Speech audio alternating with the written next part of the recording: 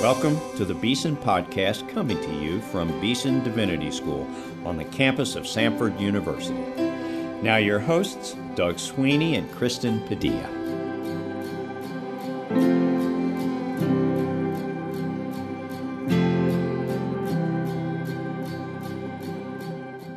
Welcome to the Beeson Podcast. I'm Kristen Padilla, co-host of the Beeson Podcast. This week on the podcast, we continue our Greatest Hits Summer Series featuring past podcast episodes by playing a conversation this week with Carolyn McKinstry, who was on the show in 2013. Carolyn is a Beeson alumna, and I was privileged to be in school with her many years ago. In this episode, she shares about her book, While the World Watched, a Birmingham bombing survivor comes of age during the Civil Rights. At the age of 14, Carolyn had just exited the bathroom at 16th Street Baptist Church in Birmingham in 1963 when a bomb went off, killing her 4 friends in the bathroom. Her book details an eyewitness account of growing up in the Jim Crow era and what it was like following the bombing at 16th Street Baptist. Let's listen now to our friend Carolyn McKinstry.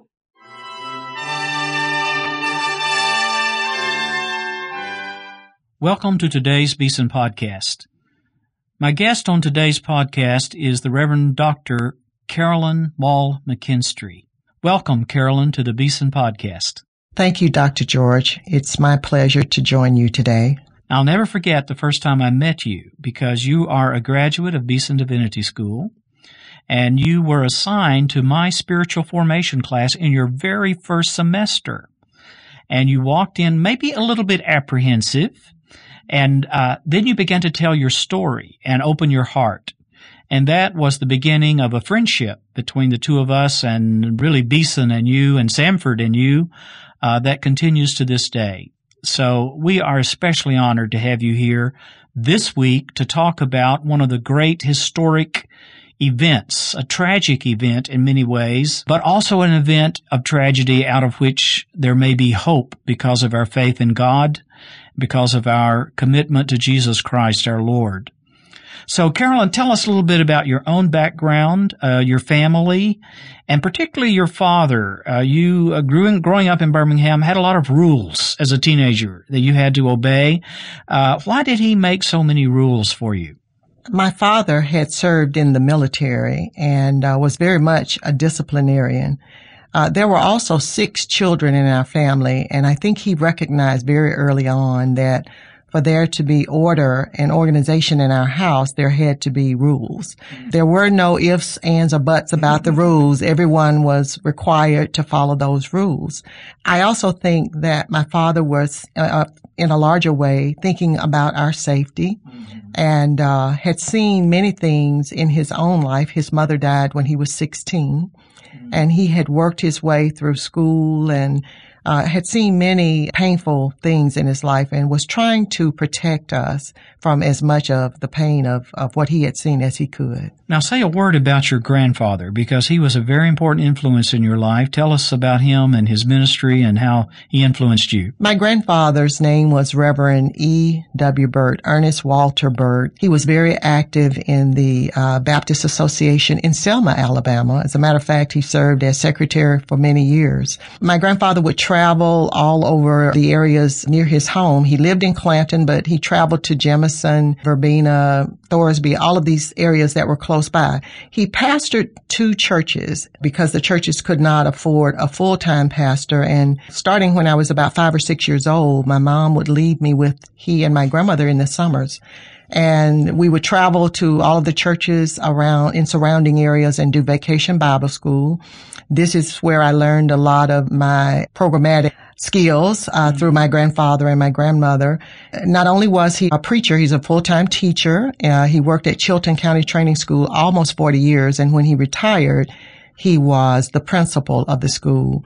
My grandfather was very well respected in the neighborhood. I don't remember ever hearing him yell at anyone. I don't ever remember hearing him raise his voice. And he would visit people in poverty-stricken areas and would take me with him. And I remember he would always say, God loves them no less. We just must do whatever we can to help, whether the need was in terms of someone having died or if they needed food or whatever the problem was, he just tried to assist. He also performed many weddings in his home. Mm-hmm. And I was witness many times as a child to the weddings that were taking place. So your own formation really as a Christian and as a leader in the church in some ways derived from your grandfather. Yes. His love for you and his inclusion of you in his work. Tell us a little bit about growing up in Birmingham in the 50s, the early 60s. Jim Crow laws. We hear about those. What are Jim Crow laws, and how did it impact you and your family, in particular, as African-American family? Another word for Jim Crow laws would be segregation laws. Every aspect of social interaction in Birmingham was segregated in 1963. Actually, we didn't miss that much. We didn't know about it as children. We didn't know. Our parents kept us so close to the house. But we were familiar with the signs, the white and colored signs on the water fountains. We knew that we couldn't go to the zoo or to the amusement park. We didn't totally understand why, because our parents never really pointed to other people as the reason that we couldn't go. The reason in our house all the time was that there was no money. And my dad would say, well, for example, when the first Jack's Hamburgers opened, we wanted to buy French fries. We thought that was the grandest thing, French fries.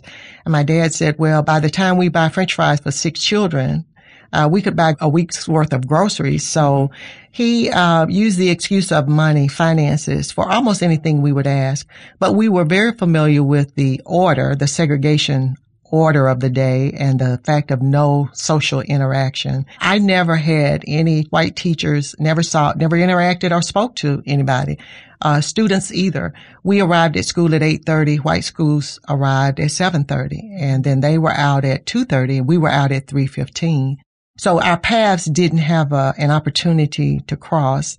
We just were what I like to call a very obedient generation. Our parents asked us to do things this way and to be respectful, and we always tried to do what they asked us to do. Some people don't realize perhaps that this was not just a custom, a social custom. It was actually a law. It was actually laws, and not just in Birmingham, Alabama, but in several other southern states. And there were laws on the books, and you can actually still see a lot of those laws today. They covered every aspect of social interaction. The law said things like blacks and whites will not play baseball together, will not play Chinese checkers together. I mean, things you probably would never think about putting in the rules, they did. So they wanted to make sure that there was never any real interaction between black and white. Now, tell us about the church, 16th Street Baptist Church, where you became a member. You were baptized. Tell us about your baptism and your involvement in the life of that historic church. I think it's the first African-American church in Birmingham, right? It was the very first black church built in Birmingham, Alabama. Even before the bombing of the church, this church had its own history. We would receive visitors, not me, but back in the day, some of the people you would remember that visited there would be W.E.B. Du Bois, Thurgood Marshall, Marian Anderson. All of these people would visit when they came to Birmingham.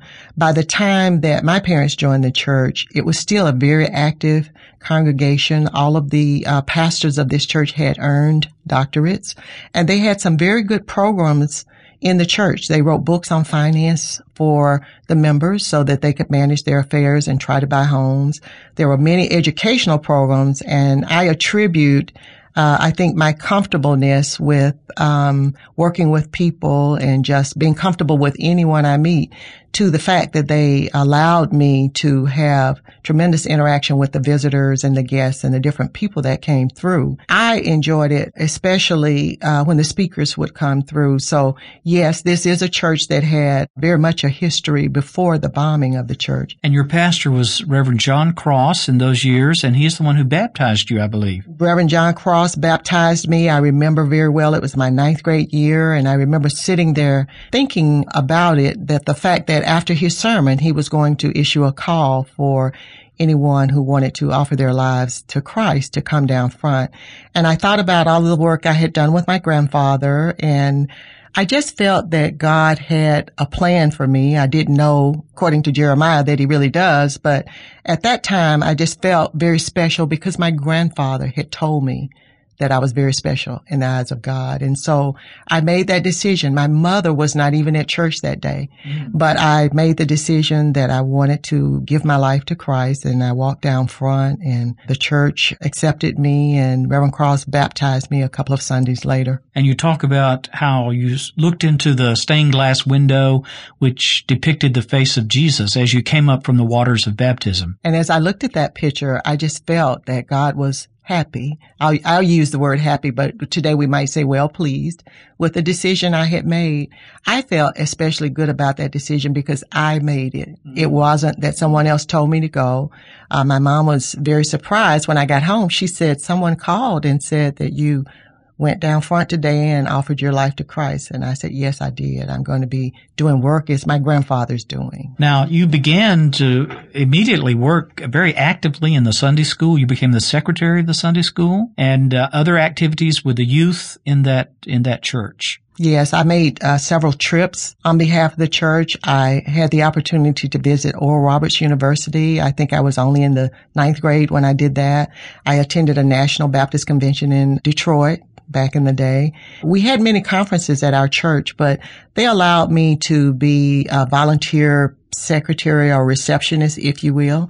And so it meant that I met the people. I could take them around the church wherever they needed to go. I could also tell them about the church, the history and the activities that were going on. I really enjoyed meeting these people, and I just love the social interaction that I had with the different people that came through. Now, this coming Sunday, Carolyn, September the 15th, is the 50th anniversary of an event that happened at your church. You were present in church that day. It was a Sunday morning. Take us back 50 years ago and walk us through your experience on the morning of September 15th, 1963. I arrived at church about 9:30 on September 15th, 1963. I had 2 younger brothers with me, my youngest brother, Alan, and then my second brother, Wendell. And I took them to their Sunday school classes and went upstairs to get my what I call secretarial materials. My job was to record attendance, to record financial giving, and then to create a summary and read it at the end of Sunday school. On this Sunday, nothing was any different. This was what I did. And I passed the reports out, and then I sat in my Sunday school class. Around 10:15, I got up and left my Sunday school class and started collecting these same materials again downstairs. And of course, you had to pass the girls' bathroom to go upstairs. So when I got ready to pass the girls' bathroom, I saw my 4 friends in there, Addie, Denise, Cynthia, and Carol. And they were combing their hair, and we were excited. I spoke to them, but we were excited. We were excited for 2 reasons. One, it was Youth Day. Youth Day meant that it was our day. We did the scripture. We did the ushering. We were in charge of everything. So we were excited for that reason. Cynthia and I were excited because we were part of a little club, and our parents had given us permission to have a meeting at 3 at one of the homes. Those meetings meant that we got cookies and punch, and sometimes we'd even get to play records and dance a little bit. So we were excited for those 2 reasons. The Birmingham World had allowed us to put an article in the newspaper about that meeting. We were excited about that. It was the first time that an organization had really been allowed to put an article in the paper. So once I spoke to them, I hurried on and went up the stairs, 2 sets of stairs. When I cleared the second set of stairs, this is when the phone was ringing in the church office. I was carrying all of these materials, and I peeped in. Mrs. Shorter was not there. So I went in, answered the phone, and the male caller on the other end said 3 minutes. And as quickly, just those 2 words. Just 3 minutes was all he said. And he hung up. So I hung the phone up, still carrying my materials in my arm. I stepped out into the sanctuary, and I took about 15 steps. I was at the beginning of the first aisle when the bomb exploded. And I remember just thinking in my mind that it had something to do with weather. Didn't know if it was rain or thunder. Just a really quick thought about weather. But as quickly as I thought that, the glass came crashing in. And then I heard screams, and I heard someone say, hit the floor. Then it was quiet. And it seemed like a while, but it was probably 5 or 10 seconds. And then I could hear feet. We did not have carpet in the church at that time, and I could hear feet. I could tell that people were running out of the church. So I got up from the floor and looked around to see which direction everybody was headed out, and I followed. And then you looked into that stained glass that you had seen at your baptism, and tell us what was there. The face of Christ had been blown out of the window. This was the stained glass window with the caption that read, "Behold, I stand at the door and knock." And so the face of Christ was missing now from that window. Now, after this event, you must have been in shock. The whole church, the whole community was in shock. Tell us how you found out that your 4 friends had lost their lives in the girls' bathroom that morning. Well, it was after I got home. I looked for those 2 little brothers, and eventually my father showed up to pick us up. But when I got home, it was probably around 12:30 or 1 o'clock. Someone called our home about 3:30, somewhere in that time frame, and told my mom that 4 girls had been killed. And she didn't tell me right away. She waited a little while, and then I remember thinking to myself that they had never made it out of the bathroom. I remember, just the passing by the bathroom and going upstairs, and, I had to think about it to really let it sink in that the girls did not make it out of the bathroom. And I remember feeling numb. I remember feeling a little sick inside. I wasn't sure. The only funeral I had attended at that point was my grandmother's funeral. But I understood what death was. What I didn't understand was why they were dead. A few days later, there was this funeral for the little girls. Dr. King spoke. 6,000 people were there, both in the church and spilling out into the area outside, because we had no church that would seat 6,000 people in those days. That was a profound moment, wasn't it? For you, but surely for your family, for the church, and obviously for the parents of those little girls. Absolutely. It was a very profound moment. I think it was a defining moment for me because it would begin a life of questioning the relationship between people, why we treated each other the way that we did. This is how I would have said it as a 14 or 15-year-old. But I remember Dr. King in his eulogy saying that these young girls were beautiful, unoffending, innocent, and that their blood might well serve as a redemptive force, not only for Birmingham, but for our nation and beyond. And so most of us attempted to glean hope from that statement that while we did not yet see it, we had faith that their deaths would not be in vain.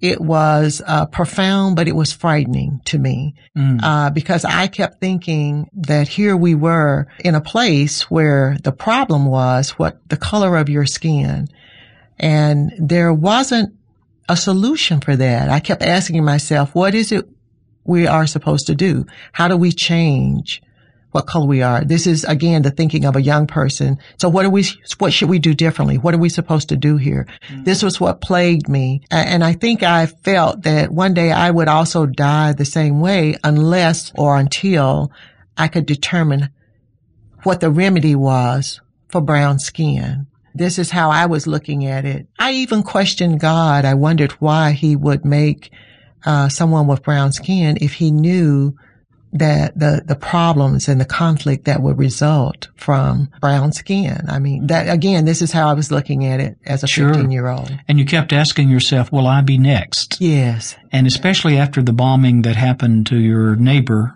Tell us about that. This was in around April of 1964. We were awakened in the middle of the night, about 3 a.m. in the morning, to the sound of another explosion. I was more frightened after this bomb exploded, primarily because when I heard it, everything lit up. The middle of the night lit up like it was day. And it was daylight for just a few seconds, and then it went black again.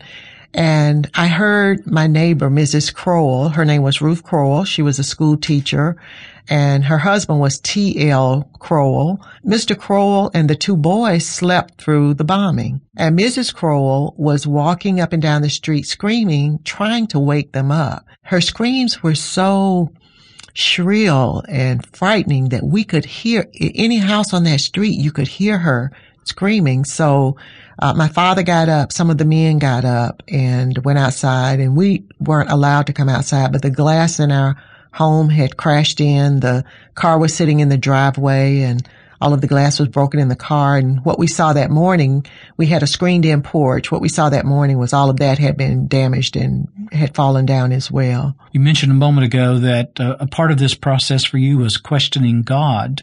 And one of the questions that was going through your mind, why were my friends taken and not me? Why am I still here? Mm-hmm. And that was difficult for you, wasn't it, to ponder that? It was very difficult. And I asked that question many, many years. I asked it after the girls were killed, but I asked it for many years. And in fact, when I eventually went off to school as a freshman in Nashville at Fisk University, I was still asking this question and had just what I called a cloud that seemed to just hover over my head everywhere I went, but something that we would probably call depression today. And so I started writing, and I still have this box at home. When I would get really, really down, I would just take out paper and write. And I don't like to read those writings much today. I still have them, but I spoke a lot about death. And I did ask the question, why am I here? God, why am I here? Why did you bring me here in the first place? Not why am I still living, but eventually it was, why am I still living? I don't know how to function in this world. I don't know how to be a person in this world that can be happy. I just couldn't quite figure out the segregation, the social thing that I had left behind in Birmingham. So this was how I spent much of my quiet time, and it was also how I relieved my anxiety when I would be depressed or when I would be so sad I didn't feel like doing anything else. I would sit and write, and eventually I would feel like getting up and just going out and doing something. But I think it's significant to mention that I never joined a sorority at school. I joined I think the history club and a business club, but I didn't join anything social. Everything was academic. You were a good student, and yet you still had this cloud over you. And for many years, you talk about you're so honest and open to discuss, your depression. You've mentioned that, your alcohol struggles, trying to find a place to stand and to know who you were and why you were here and what your life was all about. Now, eventually, you came to realize that God had spared you for a purpose, for a reason. And much of the rest of your life has been, I think, the seeking and finding and living out of that purpose that you have discerned from God for you, Carolyn McKinstry.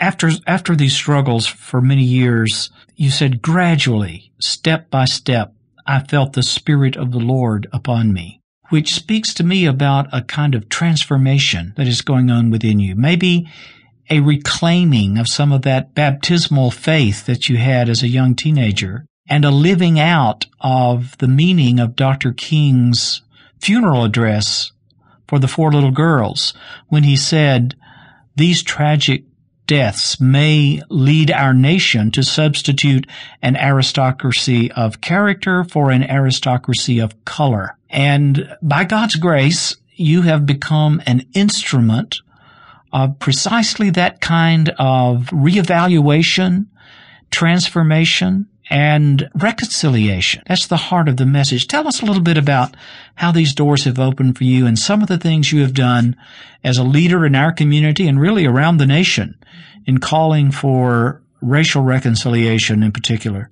I'll mention several things that I think are important. One of the first things that I did during my time at Beeson, I kept this memory in my mind about my grandmother dying in the basement at Princeton Hospital. So when the time came to select a project or a ministry to work in during that time, my 3rd year, I believe, here at Beeson, I chose to go back to Princeton Hospital as a chaplain. I never lost the memory of the scene of my grandmother in the basement. She never really spoke after we brought her there. She never recovered enough to speak, but I never forgot sitting in that basement, looking at the cobblestone floors, the sweaty pipes, and the doctors would come in periodically. I honestly don't think they knew what was wrong with her. That scene stayed in my mind, and I kept feeling that I needed to do something, but I wasn't sure what the something was. I was drawn to this hospital all the time. And so when I had the opportunity to go back, I did, and I worked there for a year as a chaplain, and it gave me great peace. I felt restored when I left Princeton, but it gave me great peace to go to the various rooms, to speak with the patients, to pray with the patients. They were patients of all colors and cultures. And I never had anyone say, I don't want you to pray for me. No, I don't want you to come in the room. I was grateful to God for the opportunity to show that all of us can be instruments if we're willing.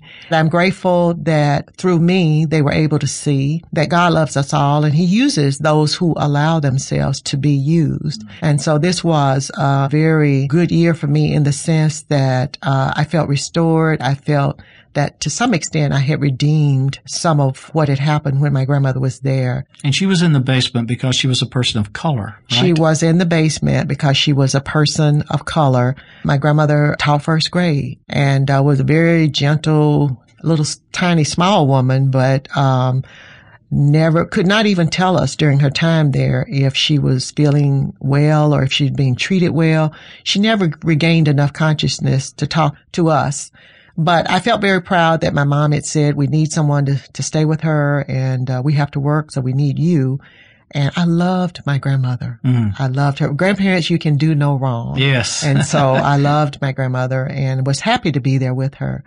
Was really sad when she died, and it was just a memory that would not leave my mind, but I was able to reconcile myself to everything when I worked that year. Now, Carolyn, in 2001, that was many years, of course, after 1963, this wound in your life of having been a witness to this horrible event was reopened in a way because you received a subpoena to give testimony in the trial of Bobby Frank Cherry.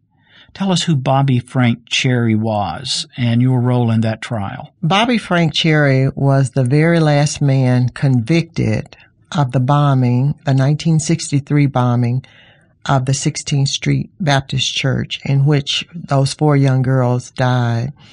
I was subpoenaed to give testimony, but I was subpoenaed by the attorney for Bobby Frank Cherry. For the defense. For the defense, right. And it was quite a surprise. I remember being really anxious and nervous and then just plain sick because I was trying to anticipate why he would have subpoenaed me to that trial.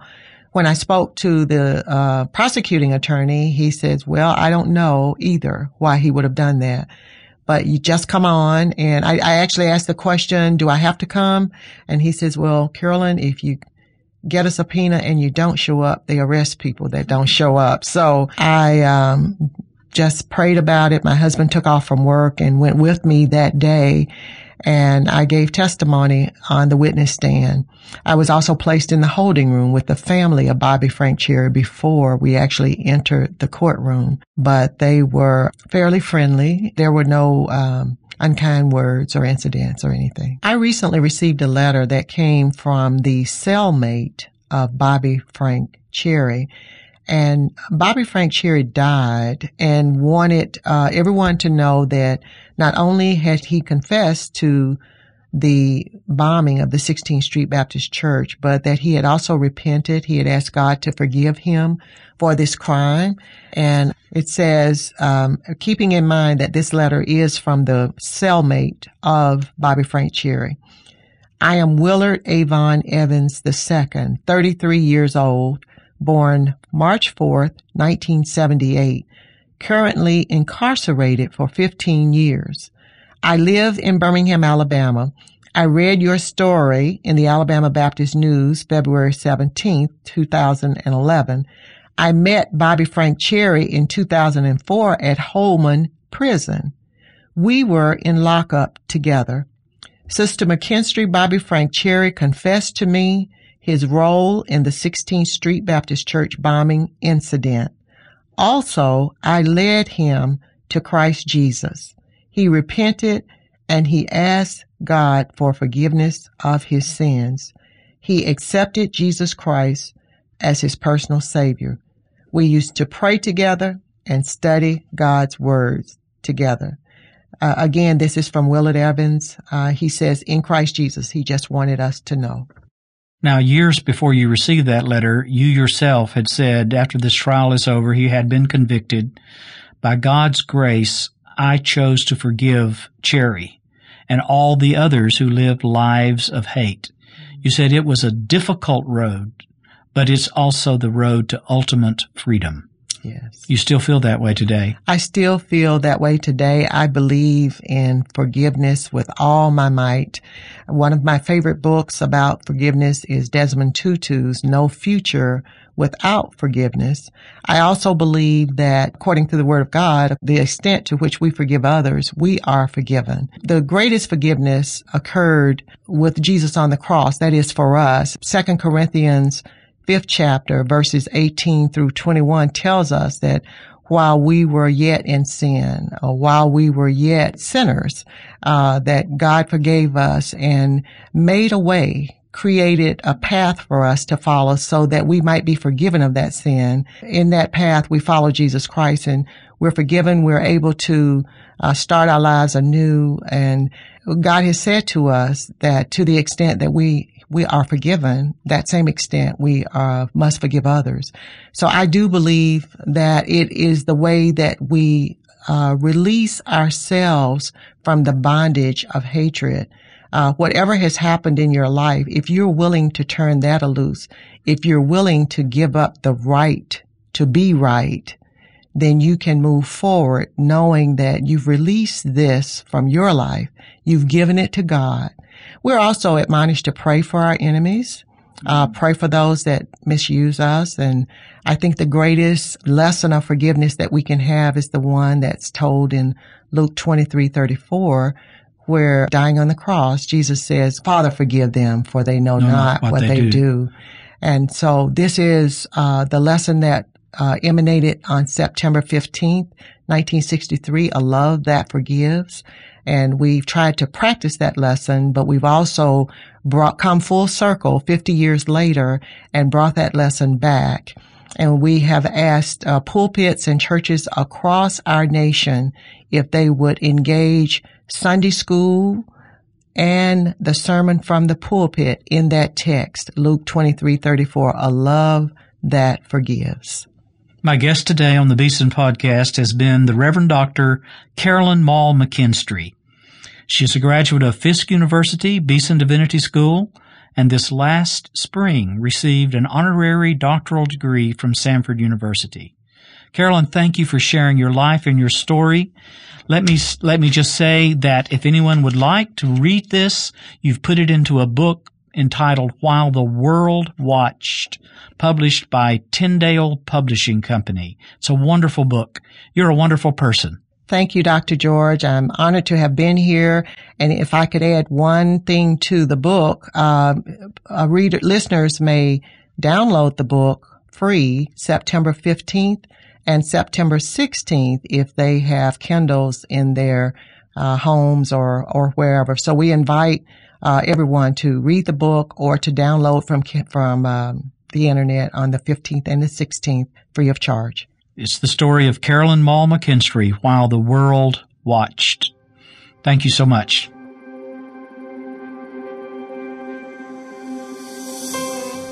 You've been listening to the Beeson Podcast. Our theme music is written and performed by Advent Birmingham of the Cathedral Church of the Advent in Birmingham, Alabama. Our engineer is Rob Willis. Our announcer is Mike Pasquarello. Our co-hosts are Doug Sweeney and myself, Kristen Padilla. Please subscribe to the Beeson Podcast at beesondivinity.com/podcast or on iTunes.